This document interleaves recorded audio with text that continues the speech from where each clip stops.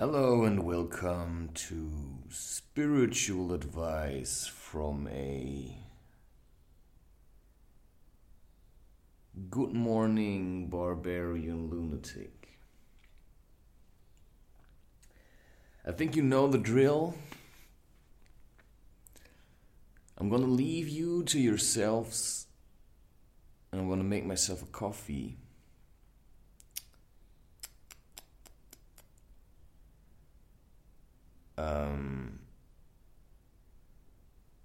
Let's say it's the 17th of July. It's about 12 o'clock during the day. And this is going to be about pride, right? Is it okay to be proud? Good question.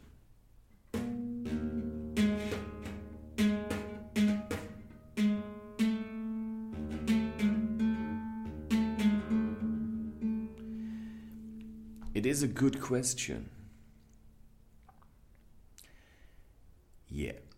You probably came here to listen to something. I got rejected again. It was an attempt to go cooking somewhere. And they say you can't cook there. It's like they do these kind of seminars. And actually, I was going there, wanted to go there to meet someone, or just to reach out, if you will. But it seems to be not my purpose to be the one who's doing it, I'm not sure. Right, so really weird. I contacted them before for a job, they rejected, and they have these cooking opportunities. And I contacted them, I said, hey, I can cook, I've already cooked for you. They said, no, because you didn't do this kind of seminar, they can't accept you. I think that were the rules all along. And since I'm never going to do that seminar, I will basically never cook there again. Because why?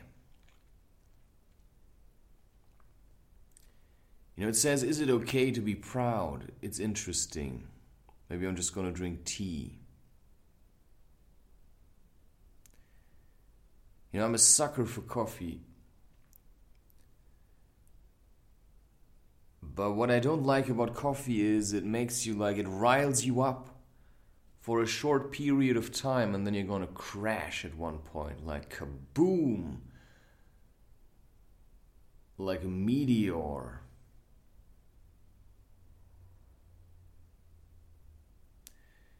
I wanted to do something with that. I want to say like a meteor, like a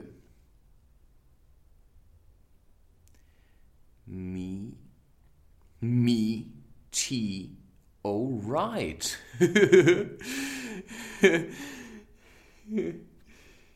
You know, meaty.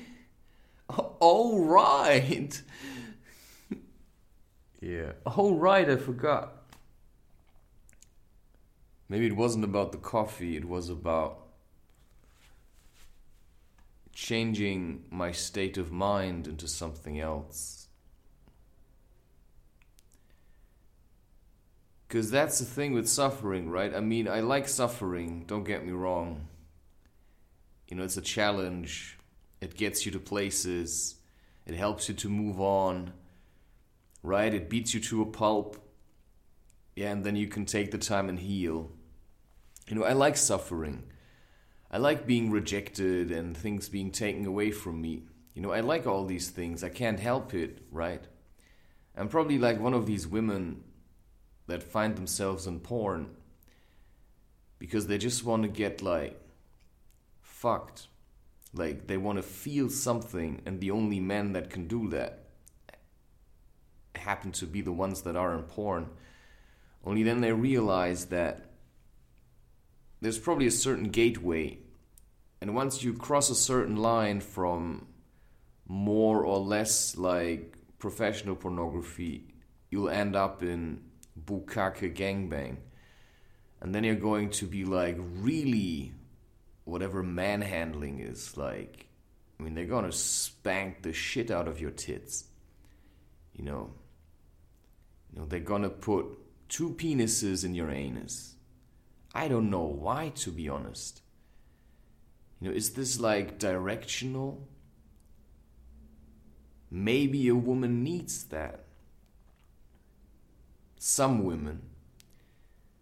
But I've just yesterday heard a story about some German kids in Spain raped a girl and then filmed it.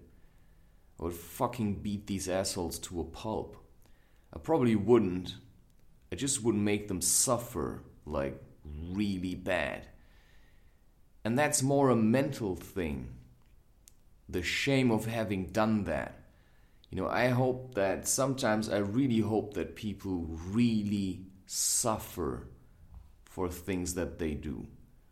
Right? It's like imagining if I would be with a woman and I'd fall in love, and then that woman also would say she loves me or whatever, or she would know it, and then she sleeps with another man. It's like, yeah, I hope you suffer for that. I hope you fucking suffer for that. Maybe it's a bit mean. Maybe it's a bit dishonest. Because a part of me thinks, no. Because they raped the fucking girl. Now, of course, you also have to see that she probably wasn't like wearing robes or something, right? She was probably, I'm just saying, wearing a skirt or hot pants. So as a woman or as a girl, you should also be a little bit more careful how you dress. Because people these days are confused assholes. And especially when they're drunk. So when you're in an area where people are drunk, maybe dress a bit less like, come and fuck me. Maybe she was dressing normal, who's to say, but when I see young girls even at the age of 7, how they sometimes dress, I think like, what the heck? Like, what's wrong with your parents to allow you to wear these things?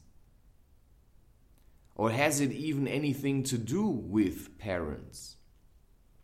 Because each child has its own taste for clothes, right? It's a very good question, I believe.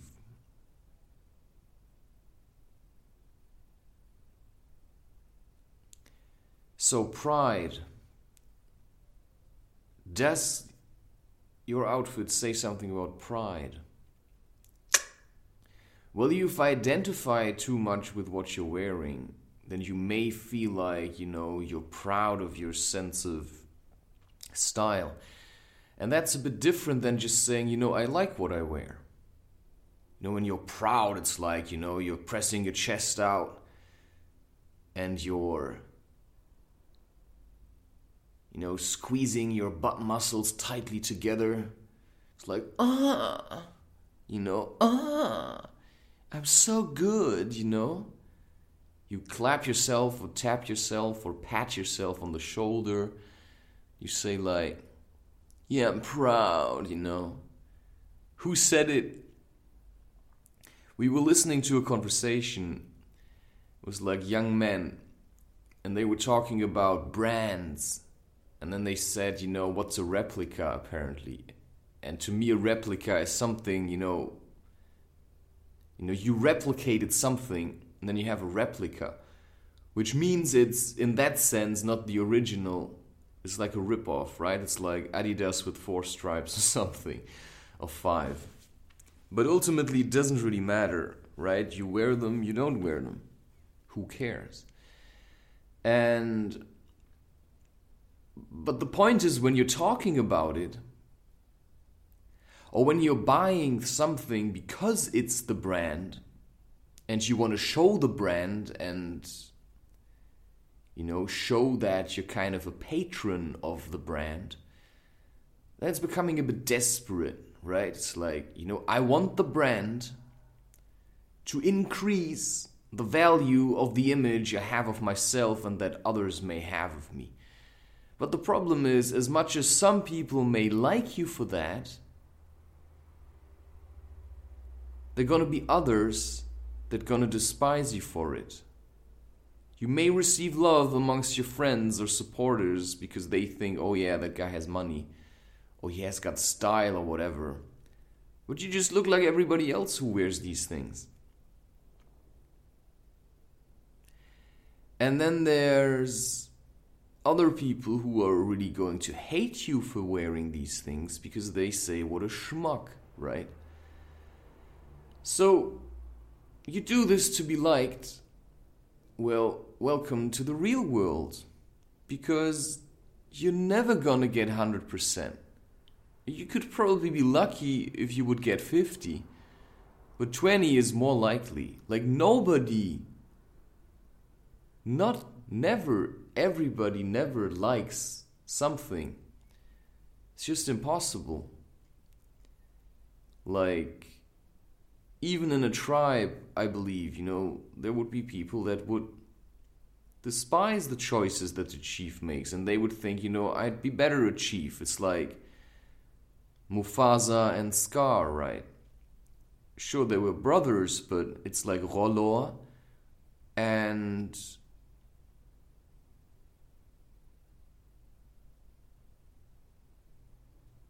shit, why do I remember Rollo? Ragnar Lothbrok. Right, they were brothers. And the younger one was constantly jealous of the older one, who seemed to be the more gifted. Yeah, and Rollo ended up like a perfumed little doggy in the lap of some kind of queen. Powdered. I forgot if he wore a wig. But he sold himself to the highest bidder. Or he gambled, he won, whatever. He should have just stayed in that castle. Like, he should have never come out of there again. That's what I see. Like, if you do shit like this, then stay there. And that's what I mean. If you cheat on me, then stay the fuck where you are. And I mean that. I wouldn't punch you in the face. I'm talking about women here. But I would certainly completely ignore you for the rest of my entire life. Just out of principle. And maybe that's pride, but I really have to say I don't care. I'd rather be alone than having a woman cheat on me again, because it's happened before. And basically, I'm sick of these relationships that have no stamina, that can't take it to be separated, that can't take it to have no sex for some time. It's like, you serious about this? Or do you just want a cock? And it's fairly easy to see, right? If such a woman is flirting with others. Phony. That's what it then is. Then she's just a phony. Or not just, but that's what she is, right? It's like, cheers, As much as it pains me, but you're a phony.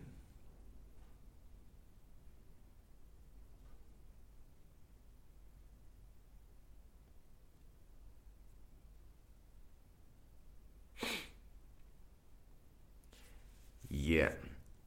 I want to say I'm about to discover what it means to be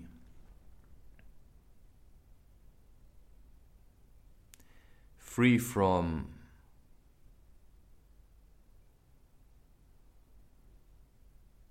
shame.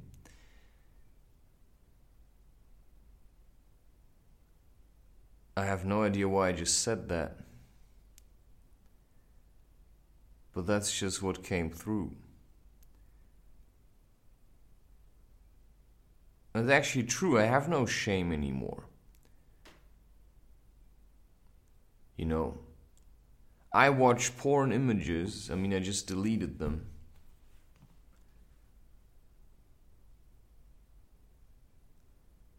So it's always like back and forth.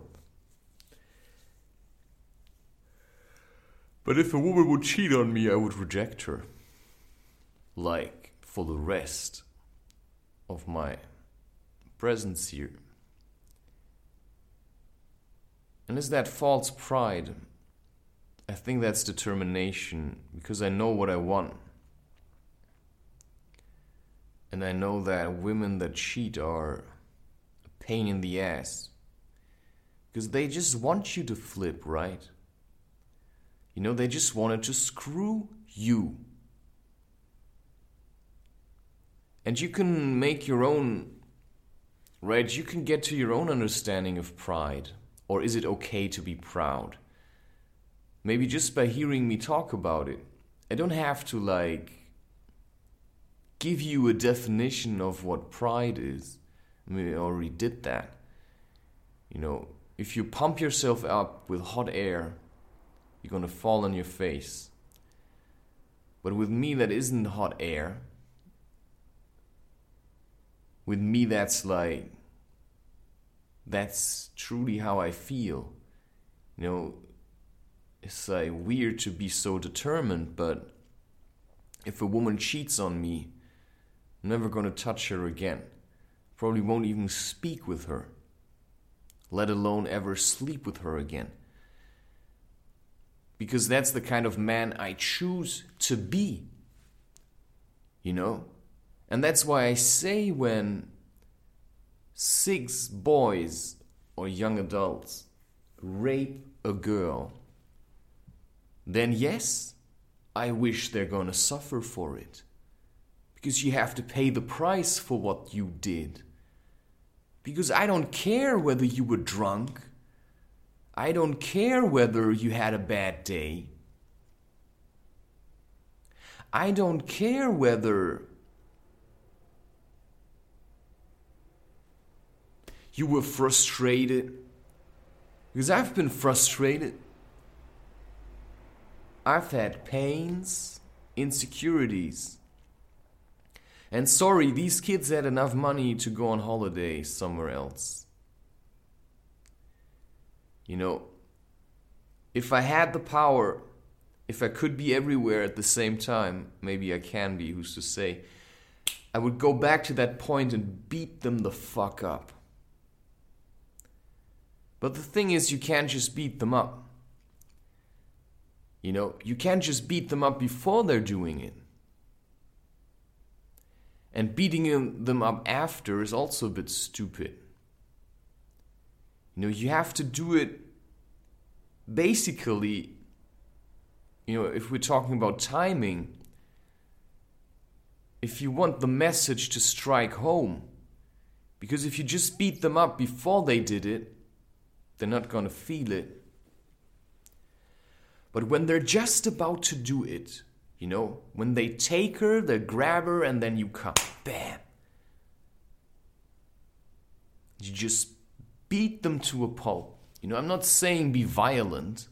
I'm not saying walk around and, you know, look for people and want to hurt others. But sure, man, pay attention. But also make sure you don't just rush blindly to somebody's aid who doesn't really want it. Right, it's like these classical, you know, couple, man gets aggressive toward the woman, you go to defend the woman and you punch the guy and the woman runs to the guy. Maybe that's the way it's supposed to be. I just sometimes have the feeling I never found a woman who would do that for me. Like, no matter what I did, who would always come back to me. I haven't had that. Could say in a while. It once happened, but I rejected it. Because it just was off. Like, it was done. And I think something else is about to be done also. I'm not quite sure, right? It's complicated. But what does that have to do with pride? I think I just have to get on with what I wanted to do, which is... Areas of it, even for a party member, were neutral. This is 1984, by the way. 1984, by George Orwell. Read. Part 1. Chapter 1. It was a bright, cold day in April, and the clocks were striking 13. Winston Smith, his chin nuzzled into his breast in an effort to escape the vile wind, slipped quickly through the glass doors of Victory Mansions, though not quickly enough to prevent a swirl of gritty dust from entering along with him. The hallway smelt of boiled cabbage and old rag mats. At one end of it, a coloured poster too large for indoor display. Lies future. We are not modern. So in the back of the house, there was a big tank of rainwater, and there was a horse trough that... Said, well, I'm only a beginner, and that's for advanced people, and thank you so much for thinking of me. And I certainly would like to sit with you sometime, and they said, oh, you can do it.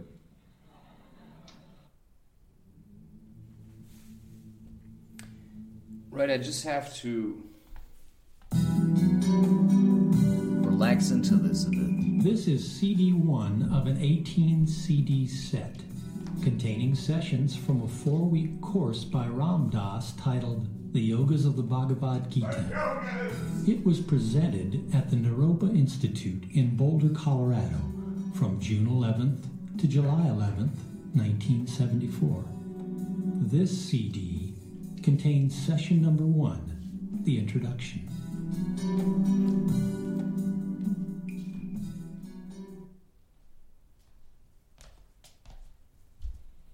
This is a course entitled The Yogas of the Bhagavad Gita.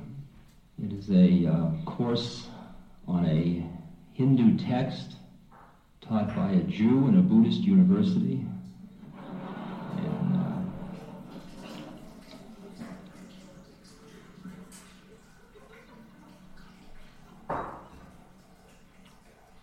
Who has a great love for Christ and Allah.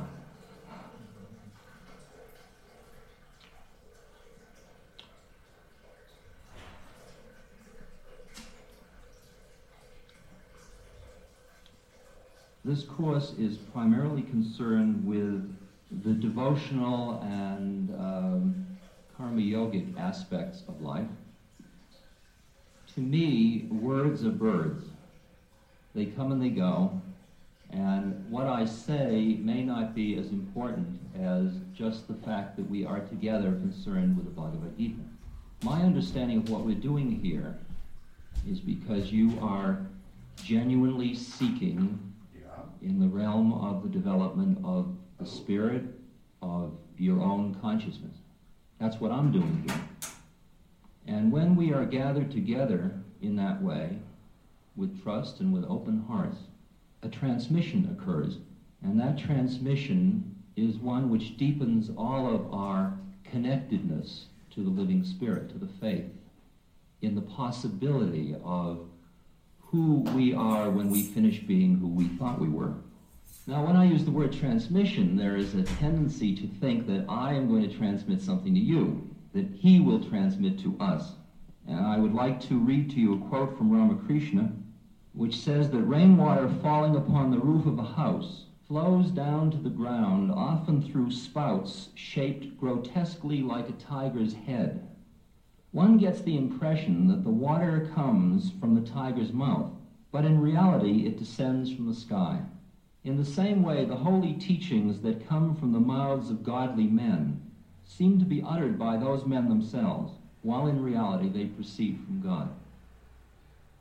In talking with Swami Muktananda, who is a very, very beautiful saint from India, I was expressing to him my feeling of presumption at attempting to teach the Gita. In India, most people are pundits. It's part of the way of life. Most people are great scholars, really, and they have all made extensive studies of the Gita. The Gita is a book which has been commentaried more than any other book in the history of man.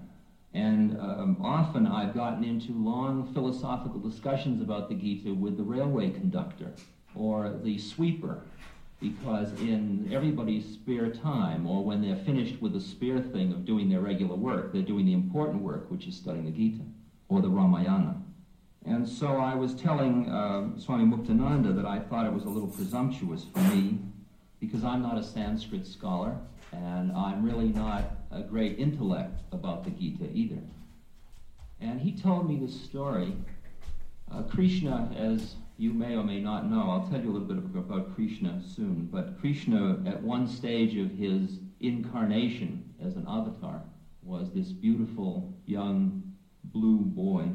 And there was a great student of the Gita, an old man, and his wife, and he was so intent upon studying the Gita that he had stopped doing all of his work, wouldn't do anything. And they were going without food, and his wife was being very harsh on him, saying, you have a duty to go out and bring us food for the family, at least 1 or 2 meals a day. But he wouldn't listen. He'd just go off into the woods and study the Gita. And she kept pressing him and hounding and pressing. And she was making his life quite difficult, but he would escape to the woods to study the Gita every day. She screaming at him as he left. And this one day he went out into the woods and he sat studying the Gita, and he came across a line in the Gita which said, if you offer all of your devotion to me, says Krishna, you need worry about nothing in the world. It'll all be taken care of. And he thought, well, isn't that a peculiar line? I mean, here I'm totally devoted to the Gita, to Krishna, and here's my wife all free. Yet it says right here that if I am devoted to the Gita, everything will be taken care of. Why isn't everything being taken care of? Yeah. At which point he underlined that sentence because he wasn't sure about it. At that moment, back at his house, there was a knock at the door, and the wife went to the door, and there was a young man standing there with bags of rice and dal, lentils, and flour, long supply for many months. And the wife said, what are you doing? What is this? He said, this is for the family of somebody who studies the Gita. And he brought in these big bags of food, and she noticed, as he was setting them down, that on his chest, his shirt was open, and there was a wound on his chest, and there was blood coming out of the wound. And she said to him, what happened to you? And he said, oh, this was done to me. She said, who did this to you? He said, this was done to me by a man studying the Gita out in the woods. And he said no more, and he left. Husband came back, and he saw all the food, and he asked his wife about it. And she said, but you know, she said this peculiar thing. She said, when I looked at him, there was blood coming out of his wound in his chest. And when we asked him what the wound was about, he said, it was done by a man studying the Gita out in the woods.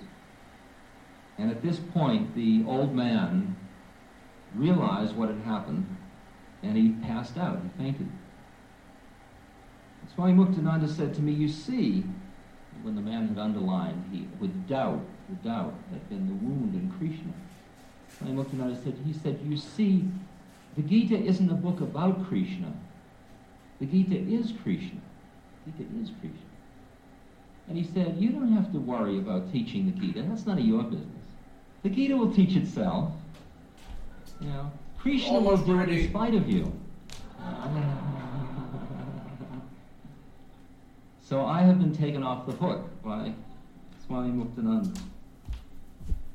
I think the reason that when Marvin Casper asked me if I would teach at a new institute in Boulder I said I would because I very, very highly honor Chogyam Trungpa Rinpoche. I think we are very, very fortunate to have such an extraordinarily evolved being in our midst. And I have no ashrams, no students, no trip. I'm a student. And what I've been doing in the past few years is feeling that it was my dharma, and we'll be discussing that term ad nauseum. It is my dharma to support pure transmissions in America. Seems to be what my work is. So I've been doing benefits for Zen monasteries, for Hindu yogic ashrams, for Christian Benedictine monasteries, helping the Sufis, making announcements for the Hasids. Because it seems to me that rather than everybody necessarily coming together in big holy man jams to become all one right away, it would be best for us to honor the purity of these transmissions and let the amalgam or the bubbling together or the soup be cooked inside each pilgrim, each one of us, rather than having the outer thing become all one a little too soon. I think the horror show about tradition that we are all coming out from under is likely the thing that happened in India at great length, at great extent, which was the attachment to the rituals and the ceremonies as ends in themselves in a mechanical, ritualistic, priestcraft way, with the living spirit gone from them. And that's roughly what happened to the Christian church as opposed to the living Christ. And I think that one of our processes now is to be sophisticated enough not to thoroughly throw out the baby with the bath. A lot of us have come through throwing over one tradition after another. We've thrown over sexual traditions in this culture. We've thrown over economic and working conditions. We've thrown over social relations, marriage, communal, family, all kinds of political ones. And in most cases, that's come out of, in large part, a healthy awakening to the deadness of existing structures. In other cases, it's come out of our own rebelliousness. But somehow we've gotten a little bit lost in thinking traditions per se are bad. One of the things that has turned me on a lot is I've gone to a lot of traditional religious ceremonies in both the East and the West. And you go into a church, and what you often see is everybody going through this ritual as if they were doing their shopping list at the supermarket. They're singing songs about Christ on the cross, but nothing's happening. And I listen to the words of the songs, and I look at the ceremony and the ritual, and it's all came out of the living spirit originally, but it got lost in the shuffle, and now it's just this mechanical stuff. But as I come back to it with eyes that are tuned to other planes of consciousness, and when I center enough and don't get lost in the reactiveness to the situation of, oh, this is a drag, suddenly there it all is, the living spirit again. And I think that what a gathering of this nature is about is partly we are all being prepared. We are all being prepared to serve in the capacity of reinvesting a society with the living spirit. And that comes through our becoming it, because the only thing you transmit from one human being to another is your being. All the fancy words aren't going to mean a damn thing. Now, why, when he said, what would you like to teach? I said the yoga of the Bhagavad Gita, or the yogas of the Bhagavad Gita. Well, the first reason, I think, and the most profound reason, is because of my guru. If there are two books which most characterize the quality of the transmission that I received from Maharaji, from my guru, who's now left his body, those two books are the Ramayana, Tulsidasa's Ramayana, and the Bhagavad Gita. Part of my way of sharing with other people the grace of whatever happened to me in relation to this being in India is by using vehicles like the Gita and the Ramayana. Because although Maharaji never talked to me specifically, or maybe once or twice, about the Gita, when I study the Gita and look at the things he said to me, they always turn out to be the same stuff. So I can feel the parallels there. And the other part of I'm a teaching rascal. Gita is the honoring of a tradition. That I come out of the West as an intellect. Yeah, I don't want to listen to this no more.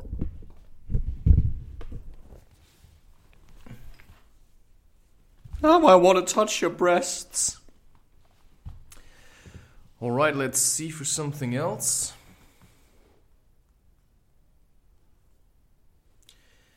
Maybe I'm too relaxed, actually. That's why I feel like drinking a coffee. Because it's very interesting. Right, the pride. I could have paused the recording to fill it purely with myself, right? I could have done so.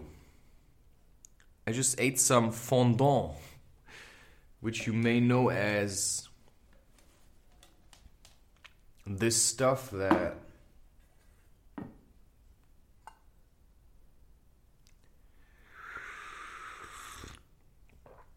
it's basically frosting. It's basically frosting, like a hard block of frosting that you can roll out and then put over a cake, and I'm just eating it. Which may tell you something about the desperateness of my attempt to feel different or to find out what it is that I'm supposed to be doing right now. It's very hard on me, myself.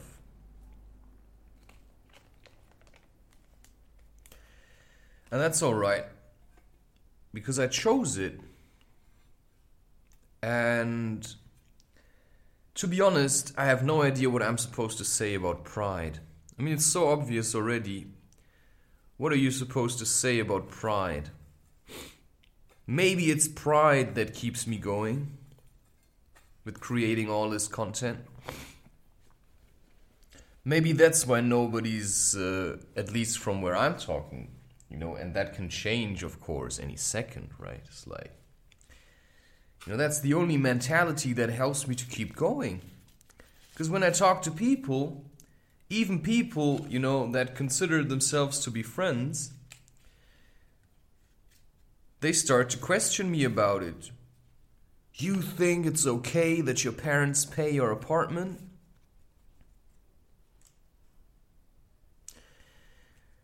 Yeah, you just choose to do what you want to do? And you think it's okay that your parents pay your apartment? Yeah, apparently, man, otherwise I wouldn't do it. But it's these questions that you get. And I've already answered them. And now people come and they want answers. But I've already answered these questions. I mean, why do you concern yourself with me? I mean, you see what I mean? Why do you waste your time thinking about why I do things, while you could be thinking about why you do things? So instead of saying, so you think it's okay that your parents pay your apartment while you do what you want? It's not just what I want, it's what I feel I have to do. And there's a different quality to this. Because it comes with a whole package of, are you going to give up or are you going to push through? So what's pride, man? My parents pay my apartment. No, I'm not proud about it. But maybe they are. Or maybe they think they help me. Or maybe they help themselves. Or maybe there's a possibility that some people just have money and they want to support their children, right? So I was thinking about it. Why would I reject this opportunity? It would have been pride. And so I said, if pride's gonna hold me back from pursuing my dream, maybe this isn't the way I thought it would be, but it's what I got. And so to me, pride is something that nobody really needs. I could pride myself that I never smoke cannabis and that I never drink coffee. But to be honest, these things are also sometimes part of my art. And sometimes I smoke a joint and I think, why did you do that? And then I wake up and I've got more energy, right? It's like I smoke, I sleep, I wake up, okay, nice. And then I wake up and I drink a coffee, I eat some frosting, and then I roll a joint. I put mint into it, by the way. I already told you, Moroccan mint. Friend. I like the term brother in arms. Doesn't mean I have to hug everyone. It just means that he's a brother in arms. You have a similar goal,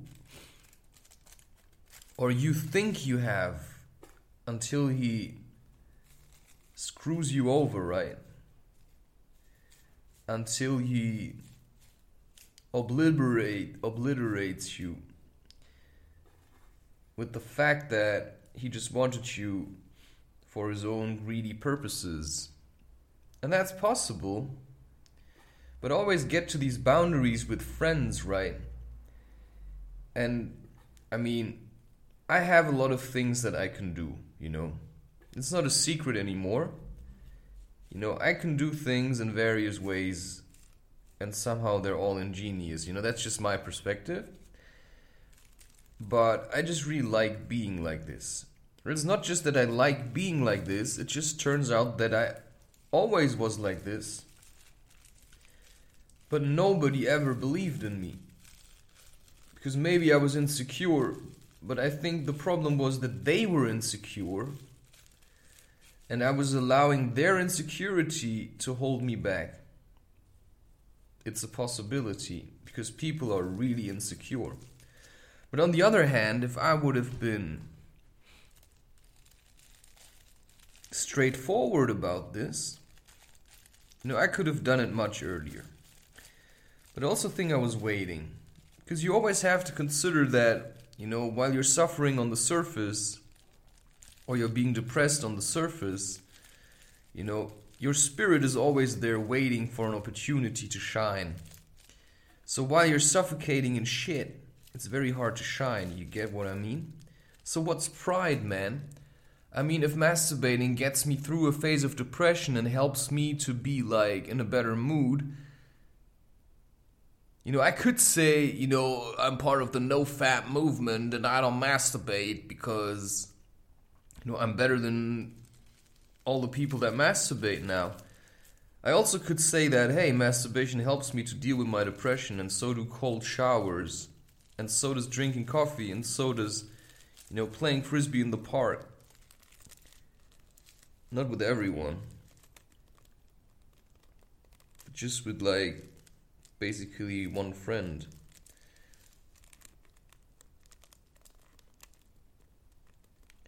Who likes frisbee as much as I do.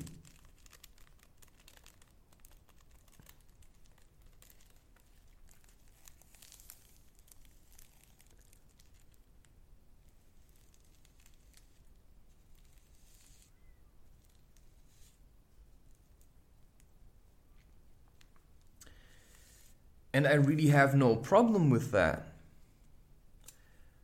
So there were times with that friend, for instance, where he was trying to get rid of me, or he was trying to test me, or however you want to call that. And maybe you want to call it he was taking a piss on me, but he was setting boundaries is basically what he did. It's like, now I need time for myself. And he got a little bit angry at that. Because, sometimes I refuse to give in. I have that tendency. And so what happened was that he almost screamed. Because he didn't understand what I was doing. I think I was just opening up truth or something.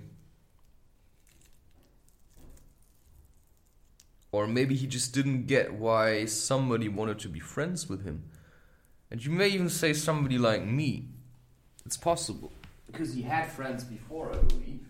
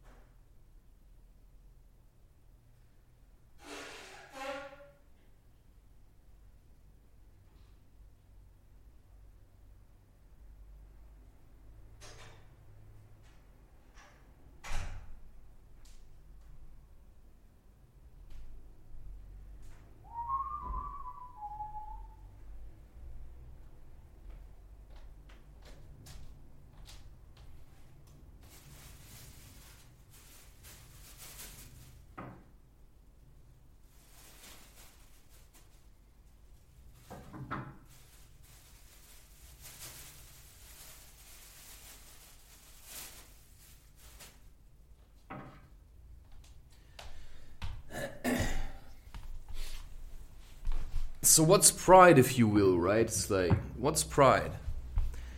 Is pride false? Is pride true?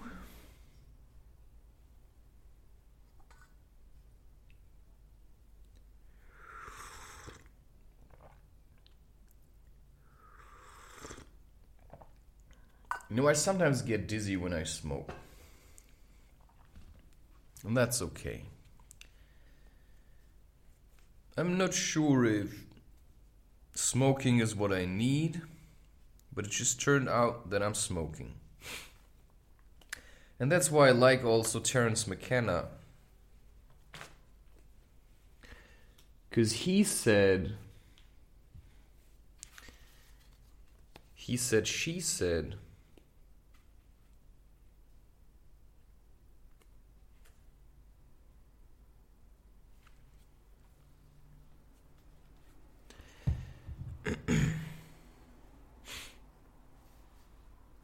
yeah, I'm just gonna light this, although I'm scared of it.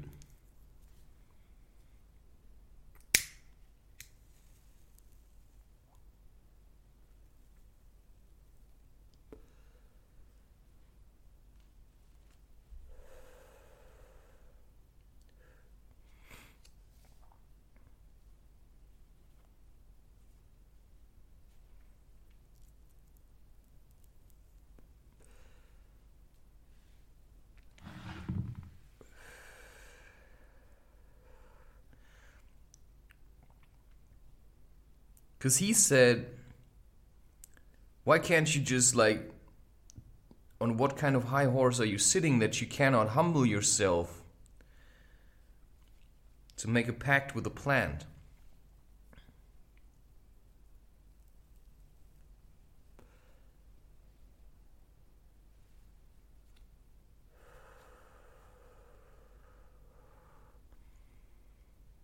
And that's true. I see. Because I have to be honest, that now that I smoked, I feel a little bit more clear. But it's like a fickle clear, if you know what I mean. It's like there's something that I'm trying to grab. There's something that I'm trying to hold on to.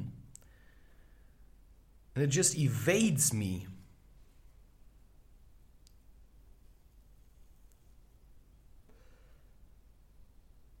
It evades me.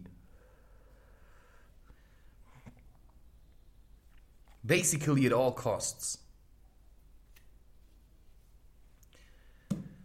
And then I meet friends and they're all men. And sure, they probably prepare me for what's to come.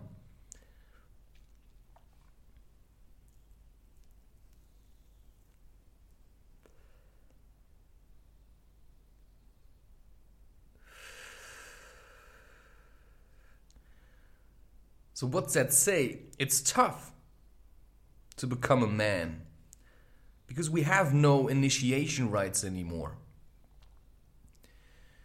There is no chief in front of you that shows you how to be a man. Your father might be his version of a man.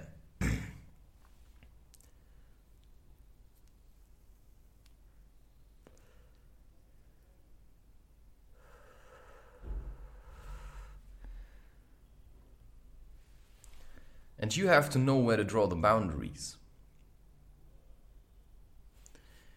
You have to know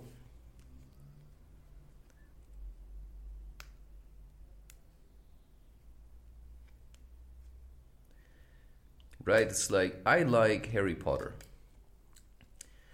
Does that make me less manly or something?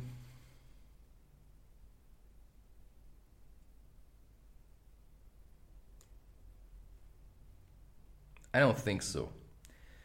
For the first time in my life, I have a friend. Like a real friend where I think like, that's a friend, like. But not just a friend. Also a man. But we're also figuring out together how to be men. And that's what I like. Right? We learn to communicate with each other.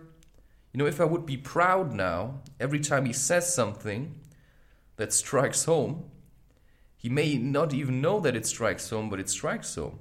So we had a conversation and he was questioning me about my motives to accept money from my parents and just continue to create content. And I was trying to communicate to him the way I roll, right? And he didn't quite get it. And then I was telling him that, you know, everybody gives me shit already. Like, why do you have to give me shit as well now? But he also gave me something else. Because he basically freed me of my desire to please people. Which is not entirely true. But it's a teaching, right? I mean, he questioned me. And sometimes I feel a bit nauseous when people start questioning me. And there may be a topic that I can work with. But if I would be proud now, once he started asking me, you know, for my motives, because he wanted to understand, how can you do this? How can you accept money from your parents, live in an apartment that they pay, and still do the work that you're doing without having any kind of monetary benefit from it at the moment?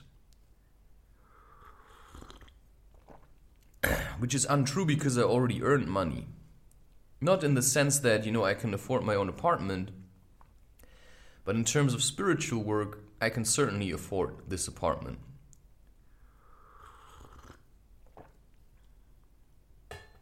Because I know the price that I paid to have the apartment.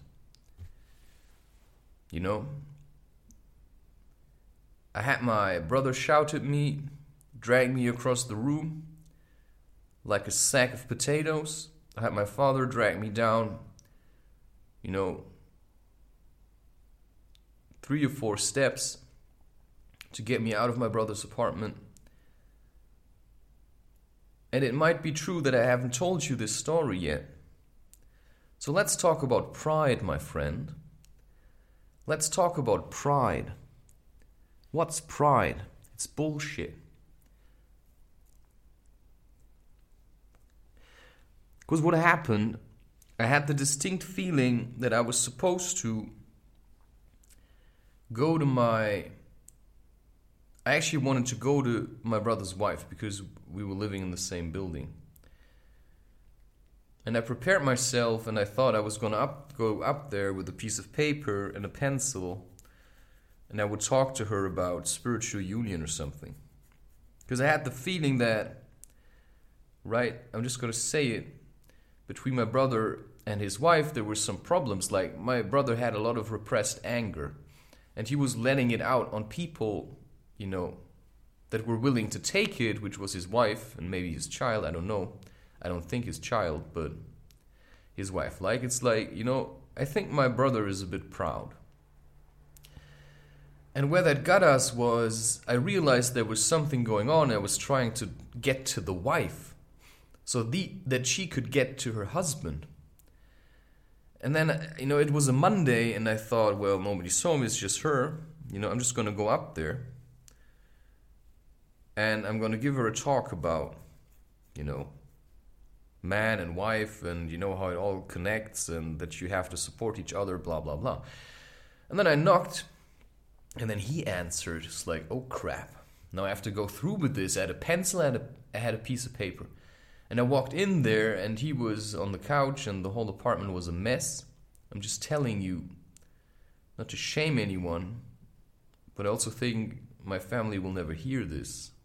And anybody who managed to listen to this point, I think he respects me enough that I can openly talk about this without them, like, sending bad vibes to my family, right? Because that's not what it's about. It's about the things that I did to get to where I am.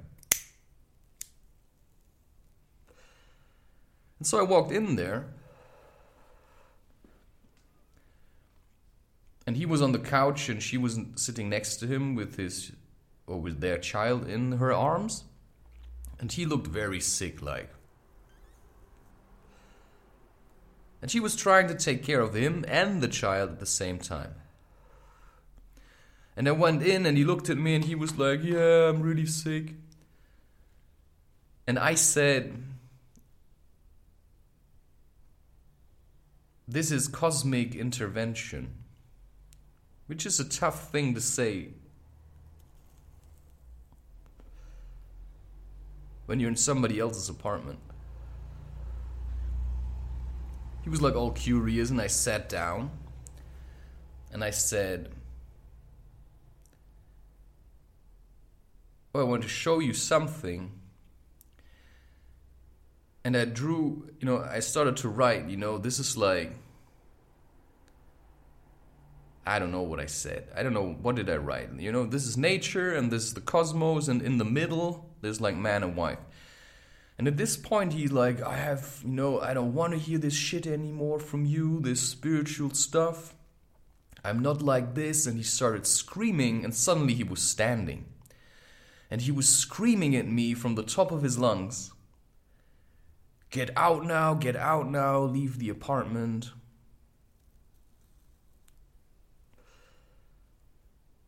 And I started shaking, like inner shaking. I felt the turmoil he was in.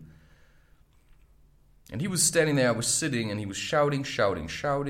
And his child started to cry, and his wife said, we're going to call the police. And I just thought, well, do it. I didn't say that because you don't want to get people to do things that you rather would not like to happen. So in a sense, I was in charge of the situation. I just came to their place and made a sitting and said, listen, this is truth. You're acting like a child, my friend. And you're my brother, because that's why I'm going to go so far for you. And he was screaming, and I just kept sitting, looking at them, because that's what truth does. It has to say nothing, it just has to be there. And then from his perspective, it was probably, holy fuck, I'm slouching off of the couch, and suddenly my brother, which is this weird, like, being that I can't really understand, that kind of comes from somewhere else, which is how I feel, while I also seem to think or feel or know that we actually come from the same place. And now you can tell how smoking actually helps me to create content. Because it opens me up to this kind of higher wisdom, which is hard for me to get to when I wake up and I feel all these things, and I'm in the midst of all the suffering. And then I get up and I have a feeling that's nagging me, drink a coffee, smoke a joint, and I'm like, I don't want to do it.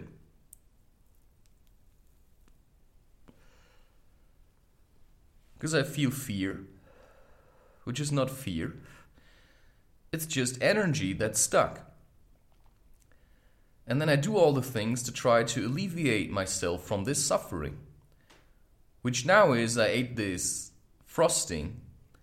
I also masturbated, without ejaculation, by the way, which is possible if you know how to channel it inwards.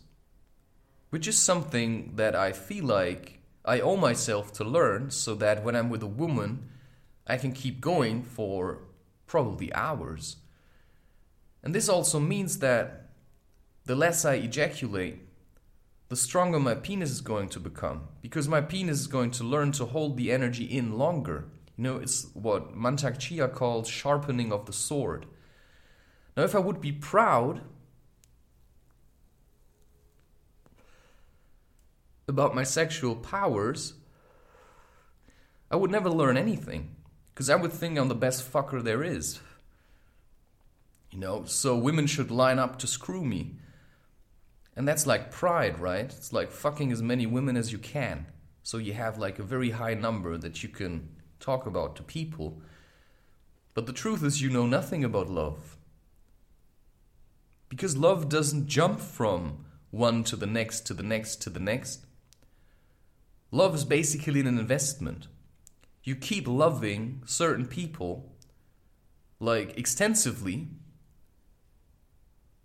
and one day, you know, they'll open up enough to you that you can call them a friend, or you could call your mother a friend, or your father a friend, or your brother a friend, or your sister-in-law a friend, and even your nephew or your niece, you could call them as friends. You can even then call a rabbit a friend, a dog a friend, a plant a friend, yourself a friend, your apartment a friend. And even the mayor and the president, you could say, you know, there's a level where we could be friends.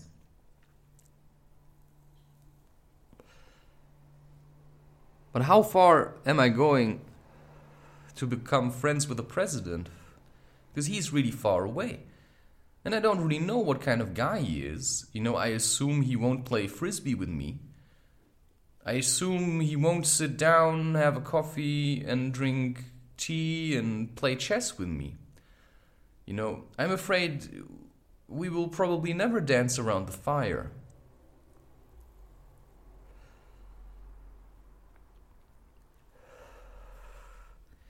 But with the people that I live with and I spend time with, I can see that happening. And sometimes when you awaken to spiritual truth, which is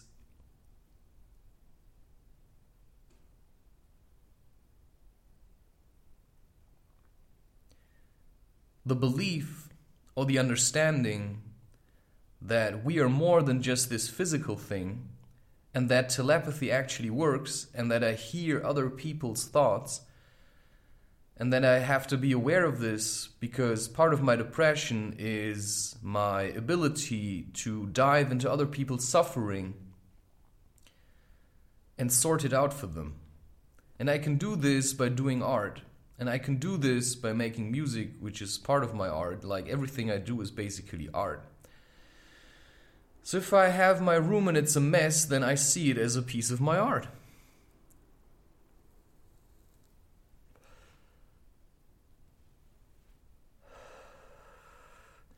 But if I would be proud, I would always keep my apartment clean and never allow myself to have a mess. Or I would keep my apartment clean but have an inner mess. And I would try to whitewash it by cleaning my apartment even when I feel shit.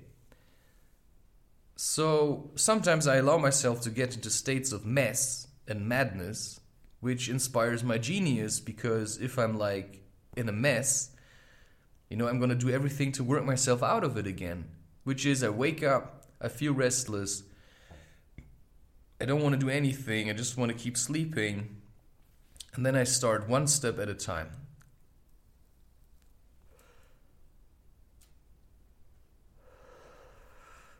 First, maybe you get up and you drink something, or you start eating something, or you go to the bathroom, or you clean yourself.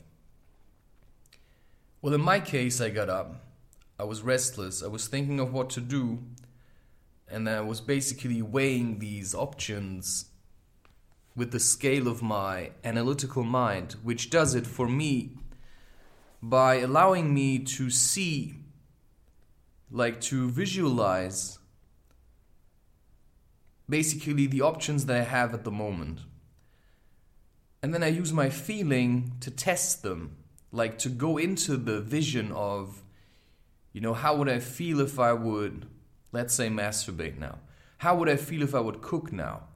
Cooking wasn't even an option yet. It was for a second. And then I got up and I thought, I have these bananas in the fridge. I could make more pancakes or bread.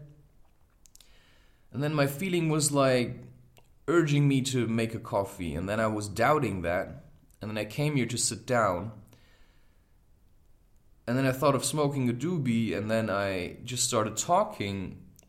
And then I found the strength to make the coffee without having the slightest idea where it would propel me into. Which is then what I'm afraid, right? It's like I get up, I feel miserable, and then I'm afraid to seek bliss. And when I'm afraid to seek bliss, then I'm channeling the energy that I have available into fear and into fearful behavior. But the way that, I learned to do it is to just accept that something is heavy. I feel fear and I just see it as a heavy emotion that I have to transform into something else, into action, into doing, into something creative.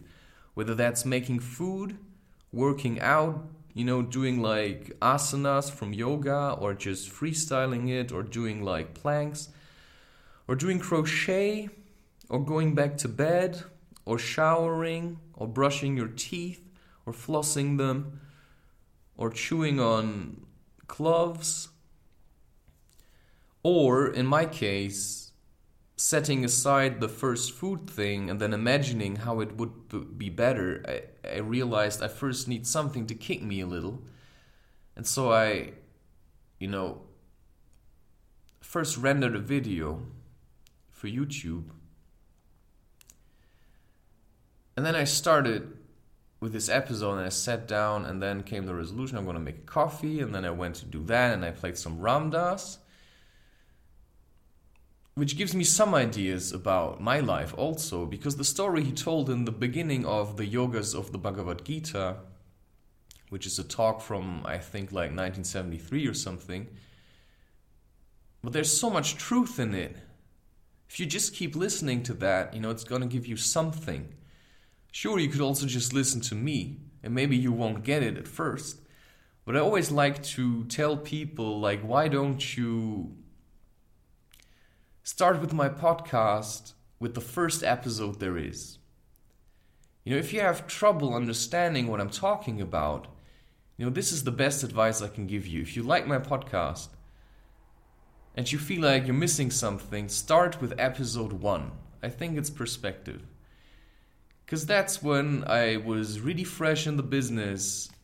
I was like very insecure about my spiritual doings and stuff. What I was supposed to do and how to do it. That if you would start to listen with episode 1 and just keep working through them, you would get to this episode and certainly understand what I was talking about. Because it's not only that I talk about things, but I also guide you to do things for yourself. Right? So you see me doing art. Well, do you like art? Like, is that something you could picture yourself doing? Because whether or not you've done it already, you will probably have the secret wish or the idea that you could be an artist. And I never thought I could be an artist. And I had no real understanding of art. But as I grew spiritually, I realized I started to develop the need to express myself in more than just like words. Because I realized I had trouble communicating with others because I was giving too much meaning to the words they said. And I was failing to hear what they were really saying.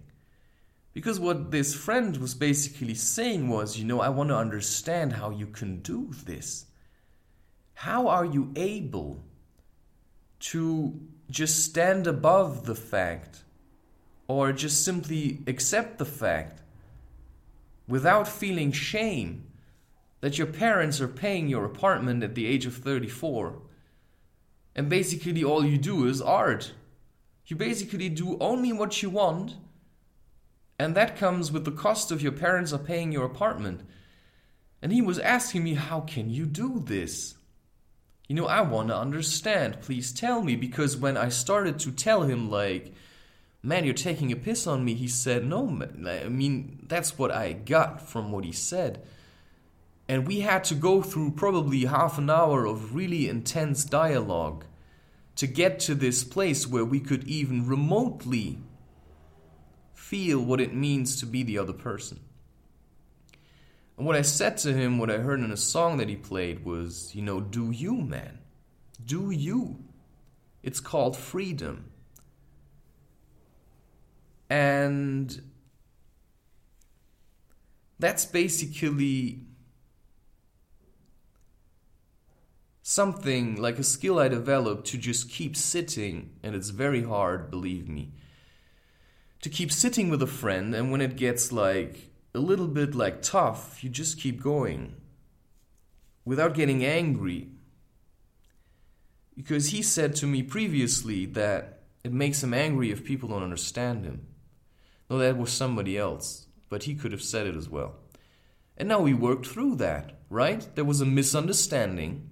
We proved to each other now multiple times that this friendship is important to us. By continuously coming back to it. And that's a challenge, right? That's a real challenge. That's an investment. You see potential in something and you invest into it. Now, nobody saw the potential in myself that I saw, or maybe they saw it, but they wanted to funnel my potential into something that they thought was valuable. Like my father thought it was valuable for me to become to be an engineer in the field that he understands, which is the industry. Because he's been working for the industry all his life. Now I'm starting to understand also this kind of relationship. Because if I talk to my father, after the situation that happened, my brother kept shouting at me, he shouted, I was sitting, and at one point I stood up. And then my brother said, look what you're doing to my son. And I said, you're the one that's screaming, and that's why he's crying, which is true. And his wife was like, yeah, you can't do this, you have to leave now, please go. But it wasn't really honest. It wasn't really honest, right? She just supported my brother, of course, but not in a kind of a forceful way. It was actually a good situation when my brother was just shouting. And then suddenly my mother was right in my face. And she said, the first thing she said was, we're going to call the police. Like, what the fuck? And then my father came, and he was also like, what are you doing? You have to leave. And I was like, what are you on about? If you want me to leave, you just have to say it. Right? But don't threaten me with the police. You only have to ask, and I will go. Right? I mean, if you really wanted me out, you would send me out like that friend did in the Netherlands. And I still consider him as a friend because he gave me back my family in that sense. Or he guided me towards my family. He probably didn't know that. He just thought this fucking guy has to go now. And he did. Without force, just guided me out. Yeah. And the story probably, how that happened, it's all in my content. And so you can basically listen to how I got to talk like this in such a way.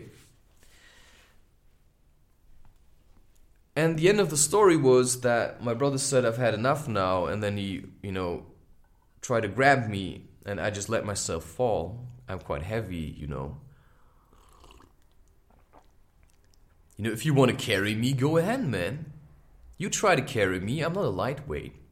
It's not that my brother is weak, but he has no idea what I'm carrying.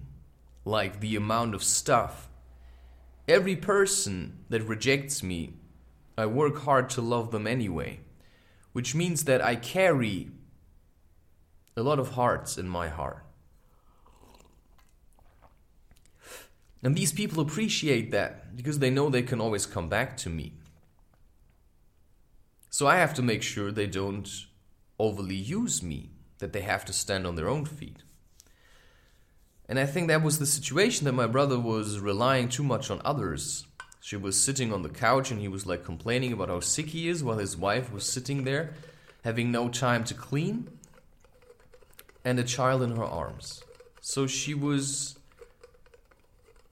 like, my brother was kind of forcing her to mother her. And that's how he was smothering her. Because probably he was so angry or afraid, it's basically the same.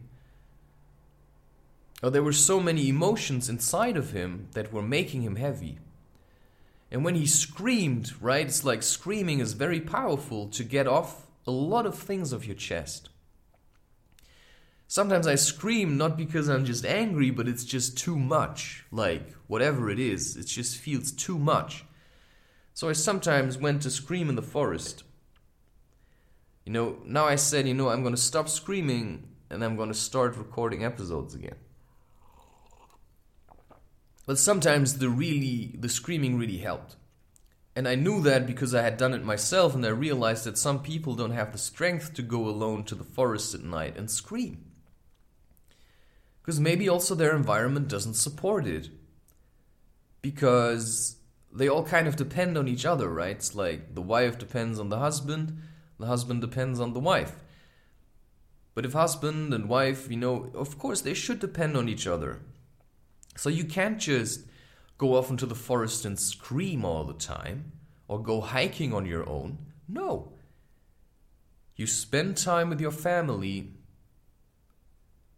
and then you go into the forest together, because you're a tribe now. And that's why I also learned to spend time at home alone, so that I'm, prepared to what's to come, which is being home with my wife, and then later with my children, or our children. Because I can't have children on my own, in that sense, right? And adoption is not an option because I want a woman to be there, so that I can keep doing what I'm doing. So my brother grabbed me and I let myself fall, and he dragged me like 4 meters into his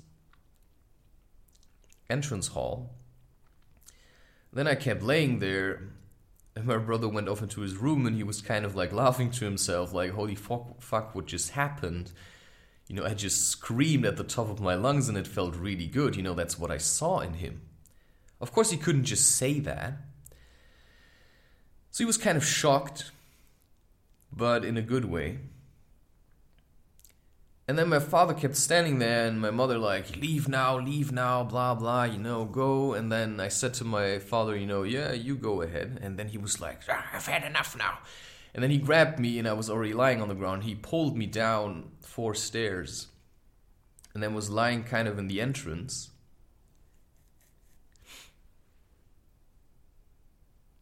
And then my mother came and she wanted to close the door, and I said, leave now. I'm going to close the door. Let me be now. And then I got up and I said cheers, and I closed the door and I went to my room. And I was like, holy fuck, that just happened. And I felt an incredible amount of pressure building up. Like, that guy has to go now. Without like, we hate you and that's why you have to leave, but you're too much for us now. Right? It's like, if I sit in a room, you can feel that I'm there, you know what I mean? And I was like living in that small room. And the story I was telling with that dog, I never really finished it. But I had the dog in my room and I smoked Amanita muscaria. And maybe I'm going to stretch it out a little more. Just a little bit. Nah, I think I'm going to tell it this time. Because it really fits. And the dog was... after half an hour, the dog was starting to, regurgitate. And then I sent her out because I realized this is really heavy energy. The energy where I live is solid, if you know what I mean.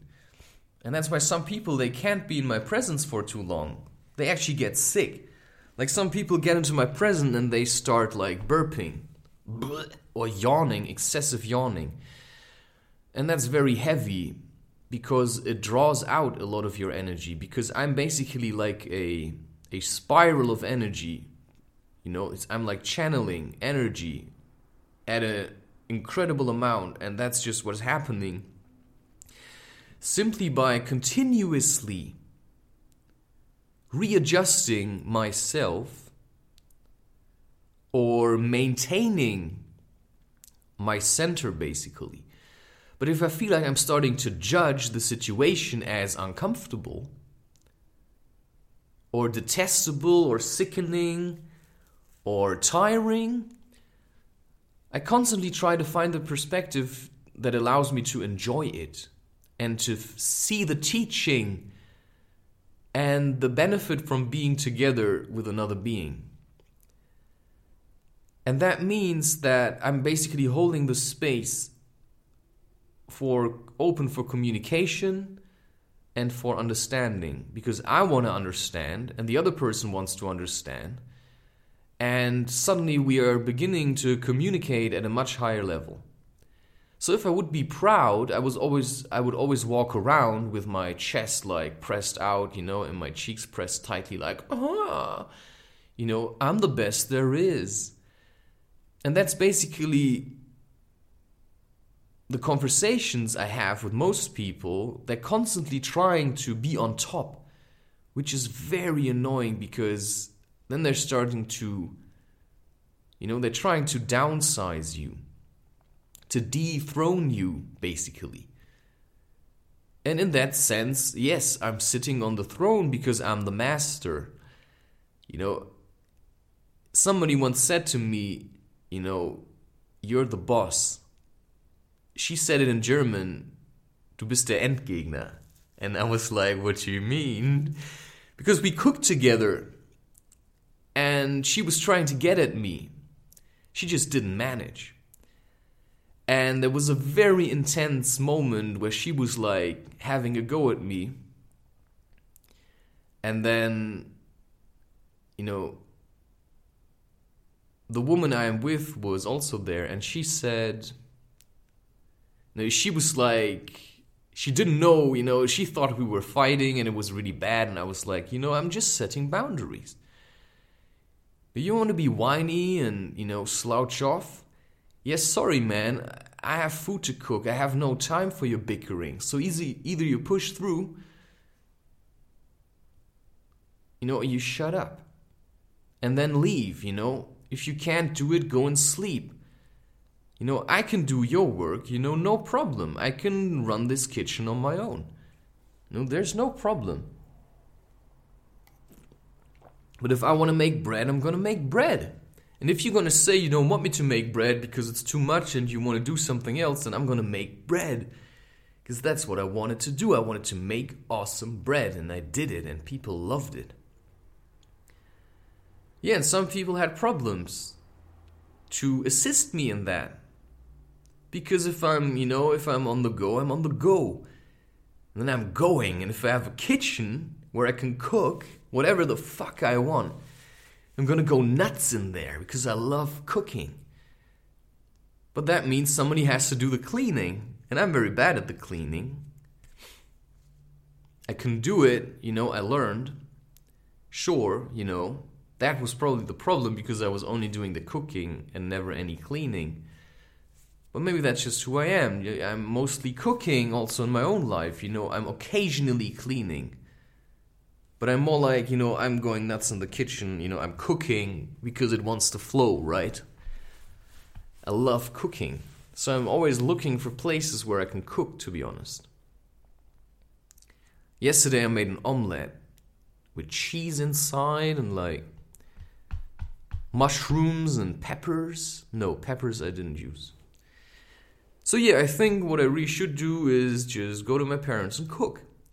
But if I would be proud, I wouldn't do that because I would say, they have to come to me now, right? They have to come to me now.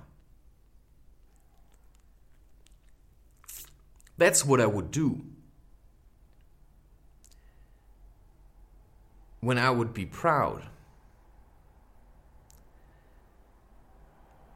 But I know these people now, and I know that they will never do that because they're afraid.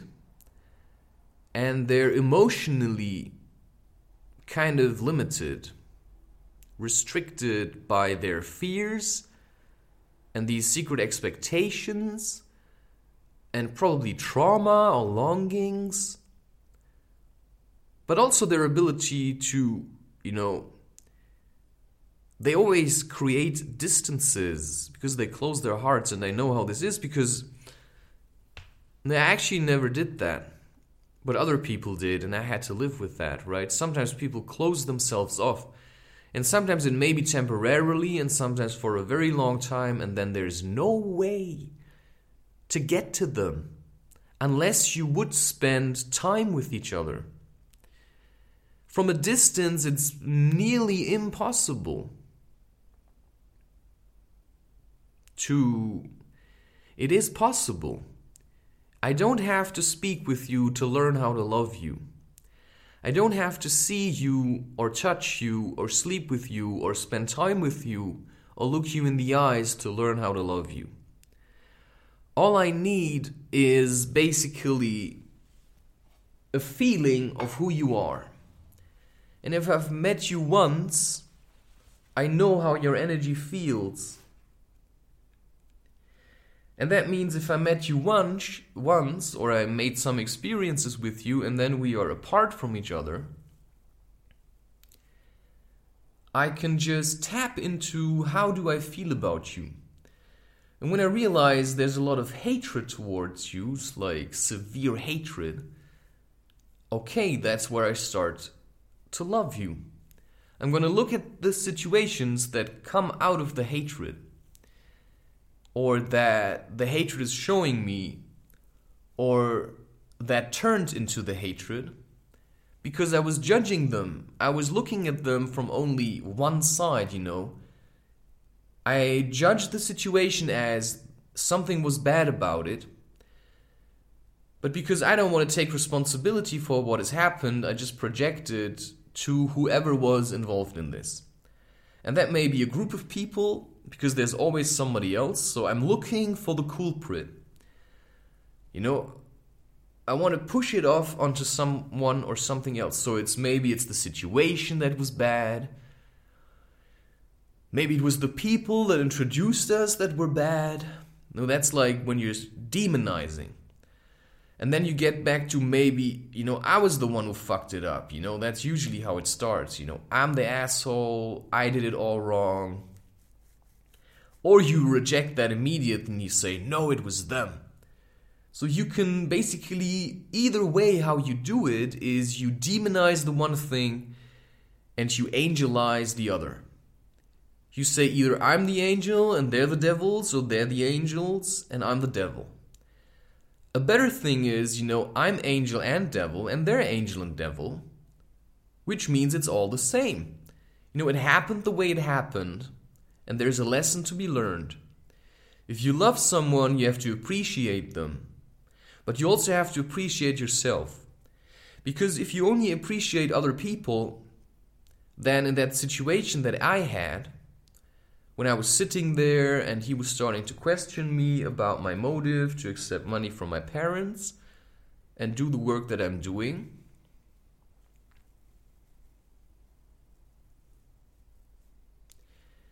then I would have basically started to suck up to him. Because I would, it's like I love others, but I have no love for myself. Which means If he would start criticizing me, I would say, oh yes, you're right. You're so right.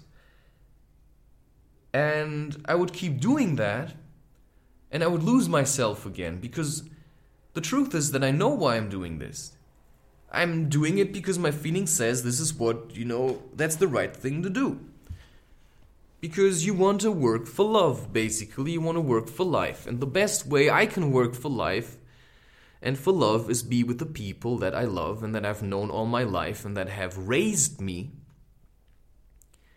which are the only people that I can give back to, because I know what they've already given me, and that's the idea of family and parents and grandparents. I mean, I always said that if I ever have the space, which I believe I will have, because I'm working for it, to have my own family, and that if my parents were getting sick of being alone, I would be definitely open to the possibility of them living with us. Without a doubt. Even temporarily at times. Come over. Stay for 2 weeks. And that's like special relationships that I have, where I really get to know people so well that I would want them to stay with us sometimes. I would have a room for that. And I would love it. Not always, of course. And best would be probably to have really a lot of space, where people can come and they just have their own apartment or their own trailer. Like forest space I'm talking about, really open space. But if I would be proud, right? And I was a bit proud, but not really. I think I was more like, I was desperate. I don't think I was ever really proud. I tried being proud of the way I look, which some people think is handsome. Sometimes people say you can wear whatever you want, and I was like, yeah, but I'm still insecure about it, you know what I mean? There's always this bit of humble in the way that I see myself, right? Sometimes I get into this, I'm the best there is, and that also comes from smoking. But the reason I smoke is because if I'm always in this, I'm a piece of shit and I can't do anything, that's terrible. And so I smoke and drink a coffee, so I at least, become a bit of an angel to myself. But it's all, it's all rational, it's all relative, and it's not rational. Yeah, rational, it's always a portion. Because what's rationalization? It's basically breaking it down and putting it into a ratio, So it's like, what's good, what's bad? I mean, you can rationalize climate change into it's normal.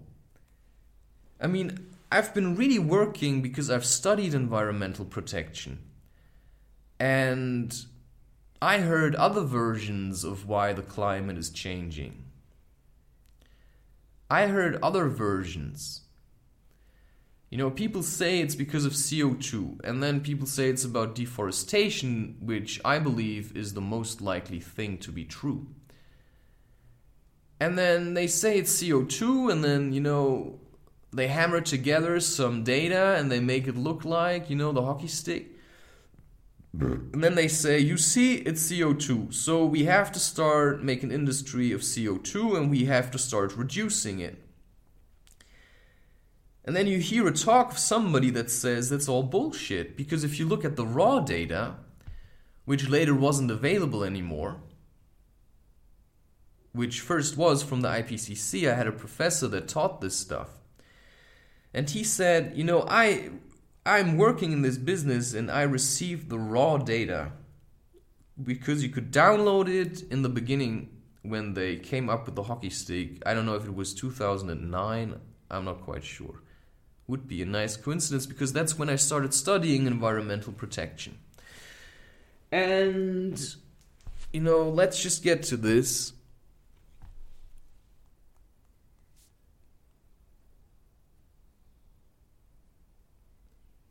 what basically then happened was he showed us the raw data. Matthias Petzel, P-A-E-T-Z-L. He works in Sogndal, which is in Norway, and that's the Sogn og Fjordane University College. And he's a professor in glaciology, I believe. But he has focused on sediment cores from fjords. Because a fjord is underneath fresh water, and then on top of it, which comes from the glaciers, right?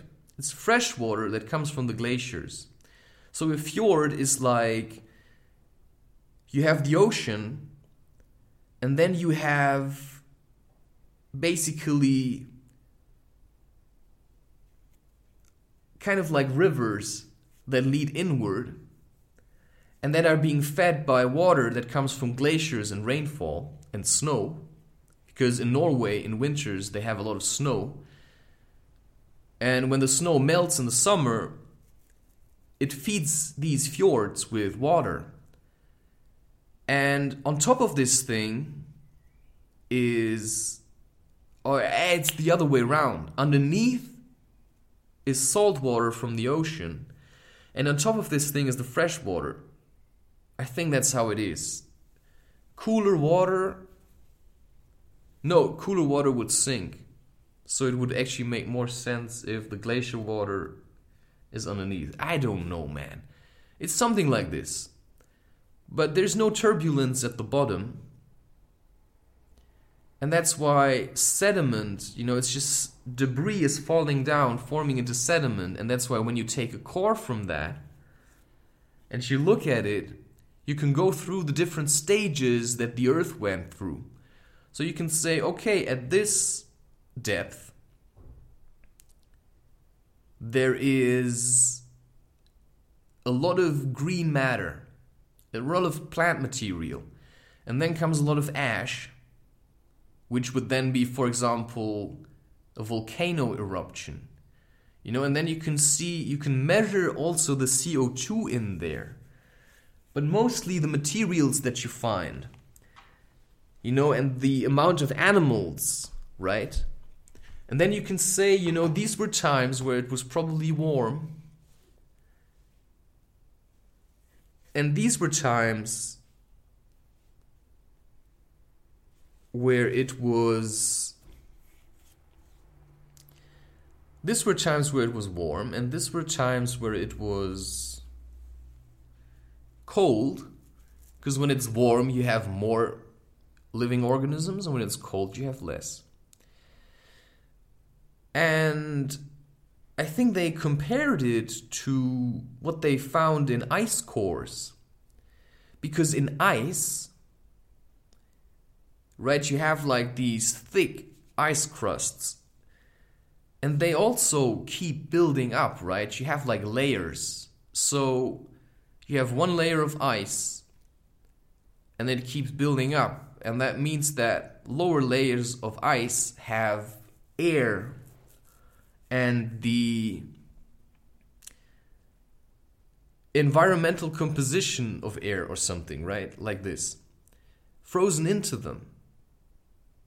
And even like probably organisms, microbacteria and stuff like this. It's possible, right? And that means if you take an ice core and you analyze it chemically, you can make predictions of how the climate used to be. And that showed that, the way the IPCC put it is they made the graphs and then they said, the last 10,000 years or whatever, or however many hundreds of thousands of years,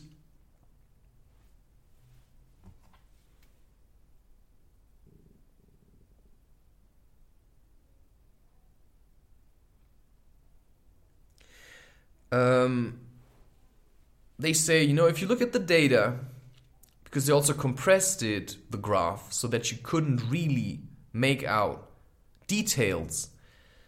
But it was like, you know, CO2 went up and temperature went up. You know, basically at the same time, there were like certain peaks where temperature and CO2 were rising. And they said that this graph shows that temperature is depending on CO2.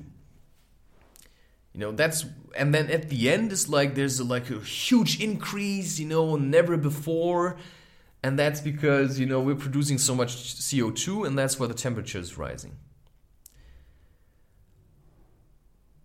And so they took data that they had from tree estimates and such things as sediment cores or ice cores, and they created estimates for temperature and CO2. And that's how they got this graph. And then the last bit, that thing which created the hockey stick basically, is that they added absolute data, which is data that you actually recorded, you know, in like human memory. And relative data is what you get from estimates, which means you take a tree, you chop off, you know, the top bit, and then you look at the rings. And then you calculate from the tree rings, it's like each year is one ring, they say, right? But if it was like, let's say, there's a small ring, there's a small ring, there's a big ring, then they would say in the big ring there was like higher temperatures and more water, let's say. So the tree could grow very much. But what they don't say is, basically, that's what I just realized, you know, what you can't get from tree rings is maybe there were years where it was complete frost. Or maybe even a drought where the tree didn't grow at all, where he was just staying alive, if you know what I mean. Or waiting. Which means it doesn't really give you anything real. You know, it's just like you make up a story. You know, you look at the tree and then you start thinking, you know, what kind of story. And then because you use mathematics to express your story, it seems really smart because most people don't understand that. And that's why, you know, science is getting so much credit for the bullshit. You know, it's just storytelling with the use of equations and stuff. Just a different form of expressing things, you know. E equals mc squared, right? It means nothing. I mean, that's what spirituality says, you know. Read the Bhagavad Gita. You know, it's duality. Everything is relative. Yeah, sure, man. You know, it's just like, maybe he said it in a really simplistic way, but ultimately, he also said that room is expandable. And that if you're an object and you're rolling over a plane, that you create some kind of weight in the matrix. And that's certainly true, right? So I have a lot of weight, which means they couldn't get me out of there because I'm just too heavy, man. You know, I'm a giant. I may look like a little kid, but I'm a giant. And so that all happened. And then they say, yeah, CO2 is doing it. And so the hockey stick is at the end, they used the absolute data, which they got from actual temperature recordings. But you cannot do that. If you put relative and absolute data in a graph, you have to say it. That whatever you say, the graph says, is relative as well. Relative to your understanding or your intention of creating the graph. Maybe they wanted to find something and it was a good approach, but they never allowed to question it. And that's the problem also with Corona, right? They never allowed us to question it because they were so desperate to push it through. Because the industry needs money They need energy, and so they're trying to force it out of us. Because just tax isn't enough for them, because they're really greedy, right? And a more likely thing that is changing or impacting the climate is deforestation. And the concrete invasion, basically. Because we're just creating deserts, so sure it's getting hotter, man. You know, and therefore CO2 is just a side effect of deforestation. Which means if you just stop producing more CO2, you know, that ain't gonna do it. You just have to plant trees, lots of them, and not like these monopolized farms where you only have one sort of tree so that you can harvest them in rows. No, you have to make forests. Because these plantations, they don't really generate rain because there's no stable vegetation. Because you plant it, you chop it off, you plant it, you chop it off. But there are no trees that bring up water from the depth because their roots reach so far. Which is why in Germany there were planted a lot of spruce trees in monocultures, that's how it's called. And these are flat rooters. They're not designed to bring up water from the depth. You know, they rely on surface water. And they normally grow in higher regions where they get a lot of runoff because in the mountains it's raining a lot. Right? And they are used to rocky surfaces, and now they put them onto, they're used to having rocks around that they can crawl around, but they were put onto just earth, normal soft soil.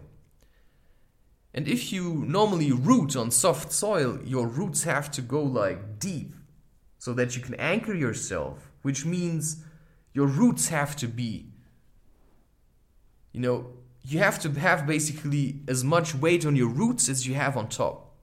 The crown and the root has to be the same thing. This is getting out of hand. This is crazy. How does this all even connect? Of course, I'm very grounded. I'm rooted, I'm rooted. I've rooted myself into this area. Which just means it's hard to leave now. Which just means I invested a lot and I said I'm going to stay most of the time. So, if you take a spruce tree, which is used to growing on rocks, which weigh him down, so he just has to crawl around the rocks with his roots and dig into the rocks with his roots. Yeah, no chance, man. Because there's nothing to hold on to, and which meant that when there were storms, these trees were just falling like the sticks that they were. There were these thin sticks. And that's when, the bark beetle started having a feast, man. And now all these spruce trees are gone. And now they realize we need a mixed forest that is natural to here. So basically you have to do nothing. Nature will do it itself, but that's what then the pride also is. Humans pride themselves that they do something for nature, but nature does its thing on its own. We just have to be like shepherds, right?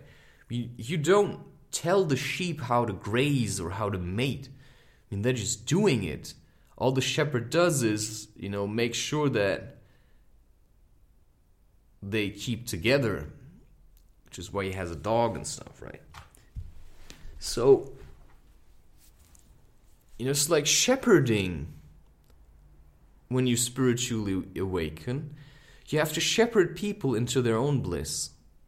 Sometimes people don't want to, it's really hard, and they shout at you. But then comes this kind of relaxation. Okay, he really got me there, right?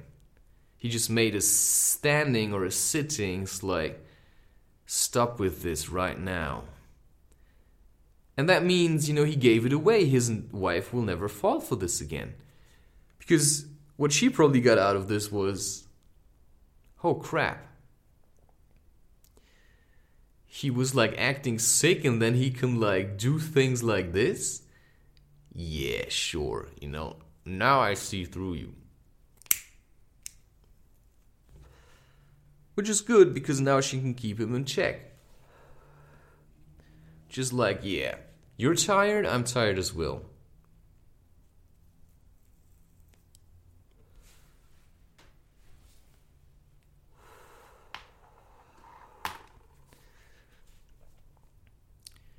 Which is then what means, you have to learn to hold yourself.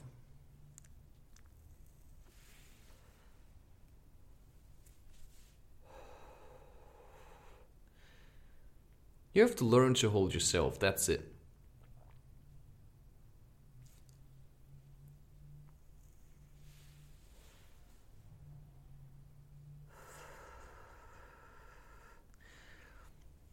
So the one reason I accept money from my parents is because I realized that they really wanted to pay the apartment because they felt bad for what they had done to me.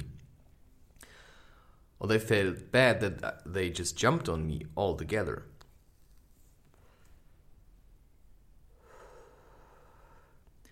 My father mentioned it before, and I first refused to talk to him because he was coming from a weird place to start a conversation about what had happened. But I realized that he was opening up to communicating about traumatic events, which is good. And so I first acted a bit weird. He came to me, don't we want to talk about it? And I was doing sign speech, being a bit like a monkey, and he was like, don't you get can't you understand what I'm saying? Am I expressing myself weirdly? And then I went back to my room and I was feeling a bit smug and probably proud of how I had taken a piss on him. And I was remembering the woman that I love and that I have devoted myself to. And it guided me to go and speak with him, which pissed me off, but I also, a bit reluctantly, gave into it. And so I went and I sat down and we spoke and he felt relieved. And I told him why I had done what I did, that I saw that, or I saw that my brother was really angry and that he was letting it out on his wife by shutting her out, basically. Which is not like letting it out on your wife, it's just it's like keeping it so close to your chest that it's suffocating you. Which means that you're so afraid to explode that you rather just do nothing. And he couldn't explode in my face. And so I told him that, and then my father said that when he heard the screaming, he thought that my brother was throwing his wife out of the apartment. And I basically took care of that because he had sensed it as well. But he was afraid to act, or he didn't know how to, or he had no strength to confront him. And I just did, and I told him that, and he looked at me in a completely new way. And the next day he came, he said, so we have an apartment for you if you want it. And I considered it and I said, yeah, I'll take it. The reason I said that was because I saw that he wanted to pay me back for what I had done. And so, that's like self-value. That's like appreciation for what I did. And making choices that were hard. So where's pride gonna get you? You're gonna be alone, like Mr. Scrooge, like old Ebenezer. And you're gonna hate everyone, because you pride yourself to be rich, for instance. And when you pride yourself to be rich, it's really hard to be people that you think are poor, because you think they're underneath you. So it's either way, right? It's like, you may be proud, but other people also have their pride. And there's of course, it's always false pride. So you can also pride others, right? You can pride others to be rich, and then you think you're just a little piece of shit. Which is the problem most people have with the state, because they're like angelizing the state and demonizing themselves, and then it's like, I'm so happy that the state exists because, I could never do what they do. Yeah, like ripping people off and forcing them into paying money. It's like, good job, man, you're a real saint. Thank you for forcing us to, feed you and keep you alive with a stick and with stupid rules and regulations and the presence of the police and stuff. They're really acting like we're all criminals, right? It's like, we're watching over you. Yeah, sure. That's why I can't really take it serious if people say, I have no idea what's possible, but they say that all phones are basically being tapped into, and that's why I installed Google Maps, but I'm really doubting that I want this on here. I think I'm just going to keep deleting it. If I need it sometimes, I can install it. And now I can finally look up IPCC hockey stick. Let's see. It's probably a Wikipedia article.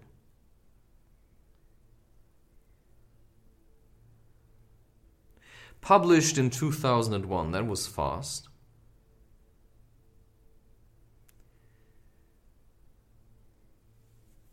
That was fast.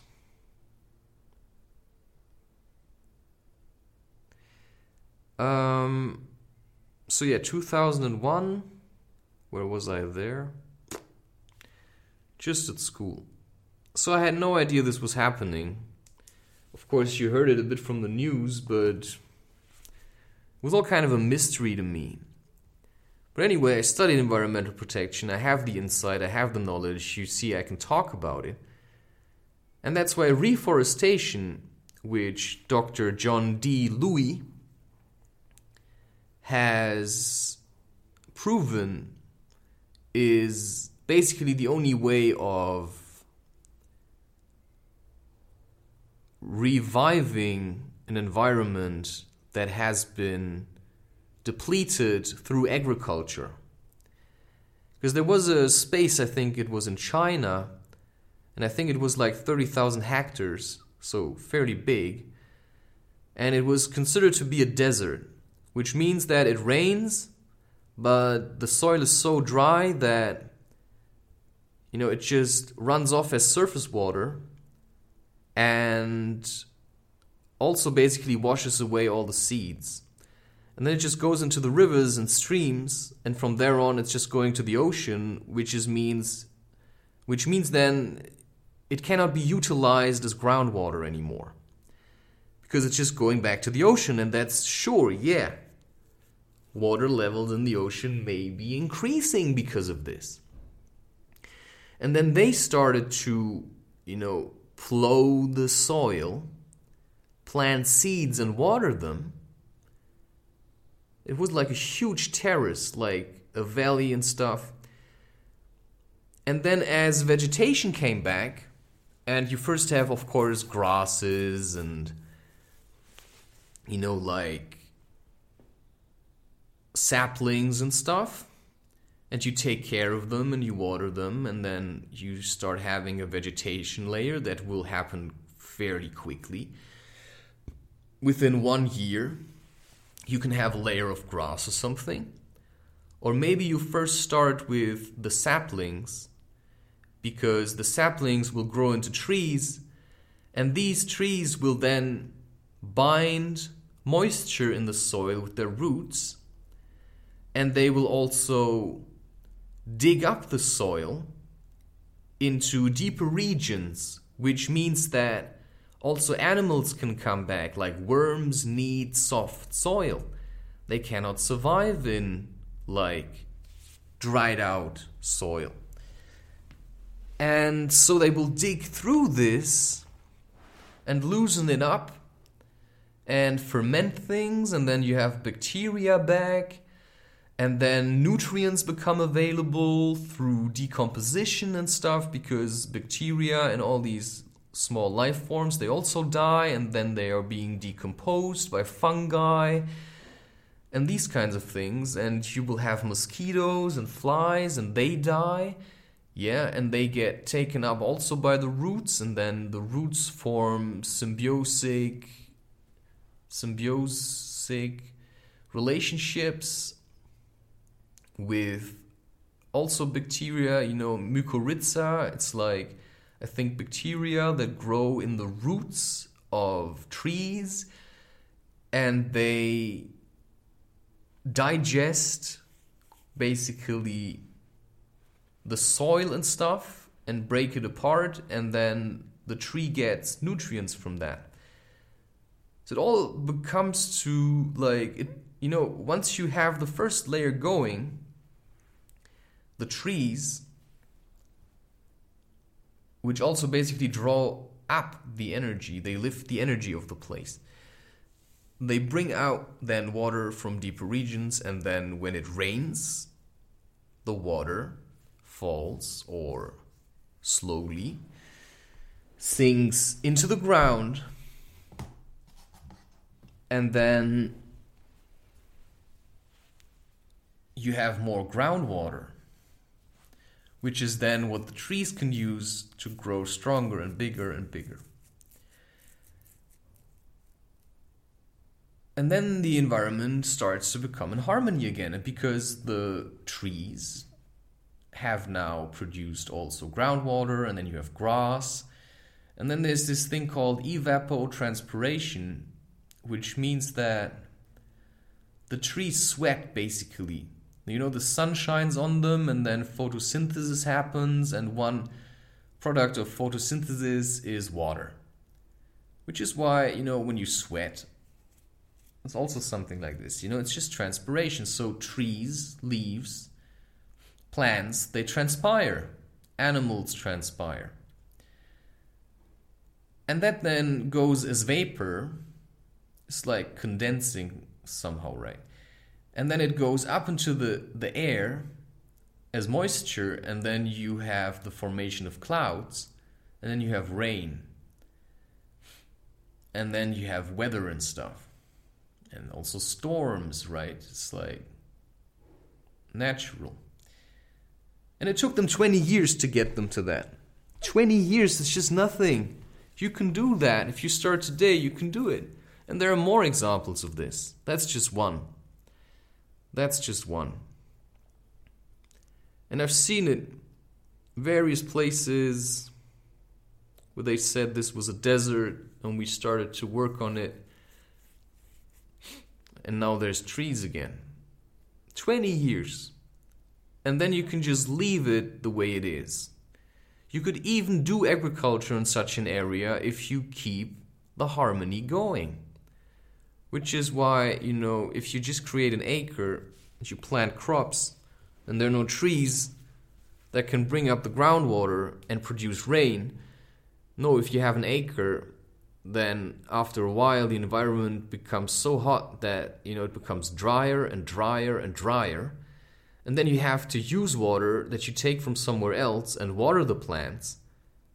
But this water doesn't stay in the soil because there are no trees to keep it, and you don't have grass to keep it either, and there are no animals in the soil anymore because you just smash it with pesticides. Because it's actually a weak environment, which is why the food that we eat is really weak. You need a lot of it to satisfy. That's how I feel. And sure, that's why we need so much food, because it just never satisfies. Because it's also very different to eat food that a farmer picked with his hand and plowed, an acre that he plowed himself with his hand, with his bare hands, all the energy and love that goes into this. It's very different from the food that you get from just machine harvesting. And that's why I cook, so that I add the love, and that's why, fast food is really shit. Because they just heat it up, basically. And that's why microwave food is also shit. Because there's no love in it. So you could use probably, like these kinds of foods, and then you could like heat it up yourself again. It will probably change it a little.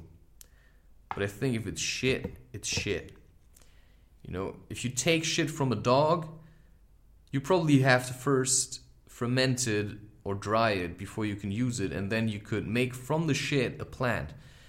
So you could use these burgers and dry them, ferment them, turn them into soil with mushrooms or something like this. And then you could take that and grow other food from it. That's transformation. But if you just eat the shit, then just nothing happens. Anyway.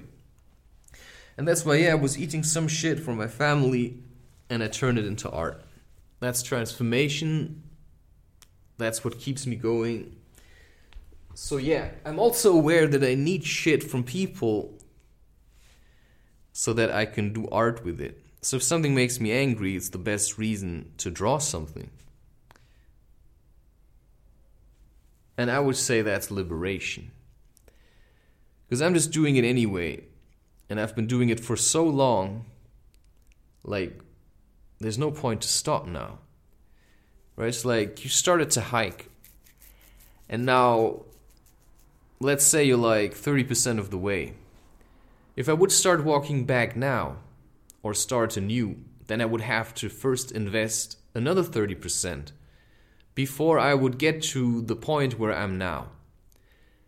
And, I'm just starting to take flight, right? I mean, this is for 2024. I'm on fire. I like doing this. I like my life. I'm actually happy that I have limited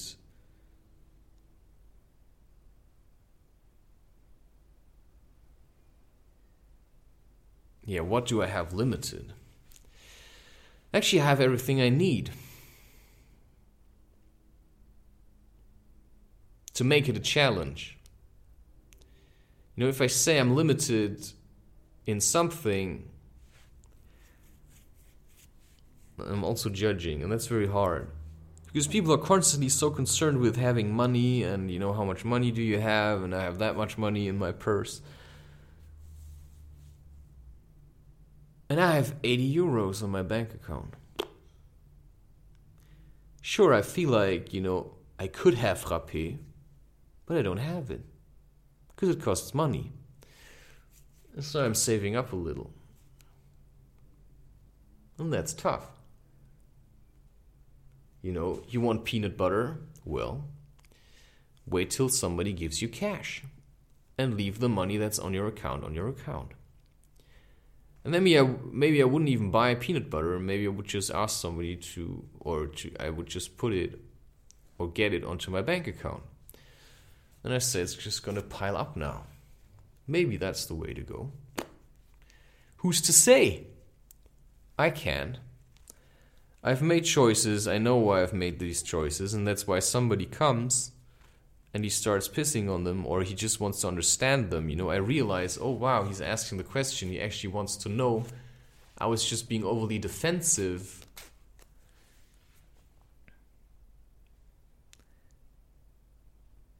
But now I realize it's alright the way it is.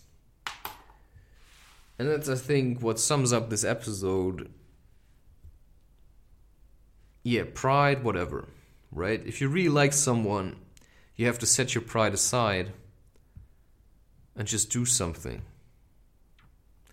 But sometimes you just have to accept that, it's not you that's proud anymore, it's the other person.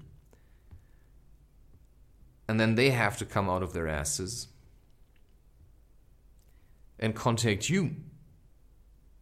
Because you've done it already 1,000,000 times. Well, they always rejected you.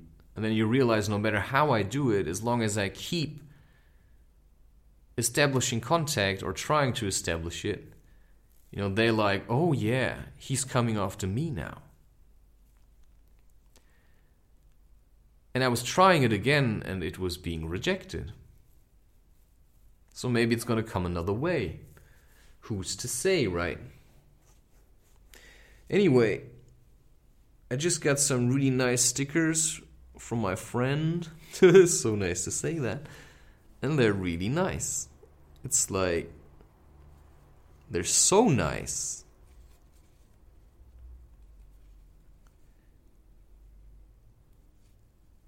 It's basically threatening.